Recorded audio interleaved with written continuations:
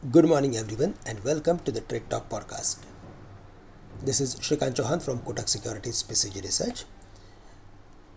As the two Fed officials made the case for raising interest rates and keeping them on hold for a while, markets quickly slide off from the highs, and we saw negative closing for Dow Jones as well as for the Nasdaq.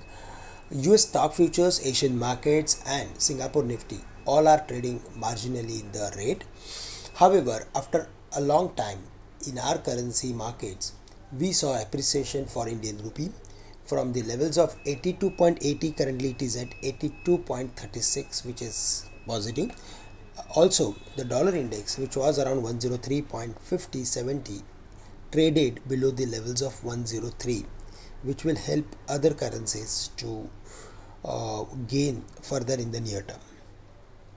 And it's an important breakdown. So there we need to keep a close watch, and if we see the dollar index is sustaining below the mark of 103, then we can expect further more weakness for the dollar index. The 10-year bond yield was also around 3.52, which is again positive, and for that the important level is 3.40. TCS reported Q3 numbers in line with expectations, which will actually help IT index, because there was like a lot of uncertainties about how the companies will report their number and guidance, how they will give the guidance.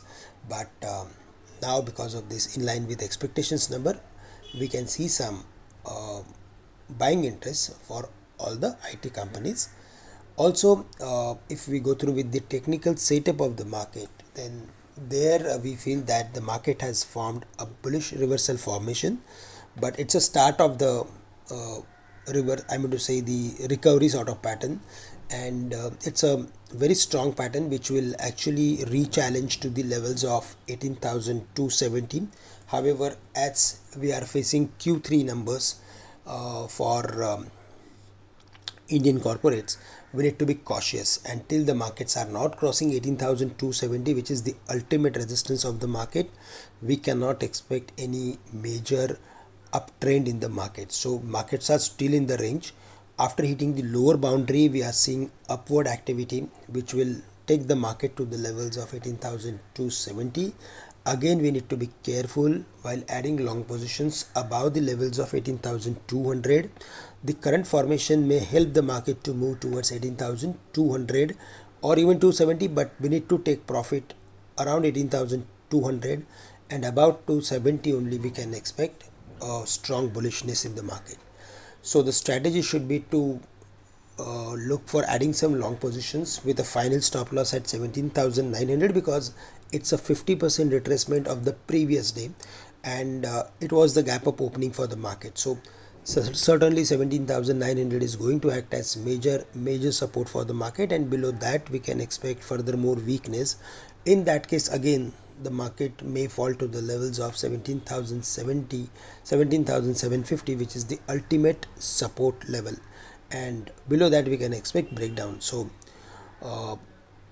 now we are going to see the market between 17,900 to 18,200.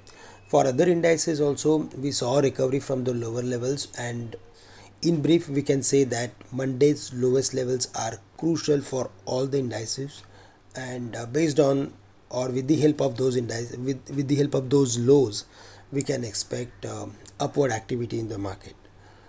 Friends, that's all from my side for the day. With this, I'm ending today's morning podcast. Thank you and have a great day to all of you.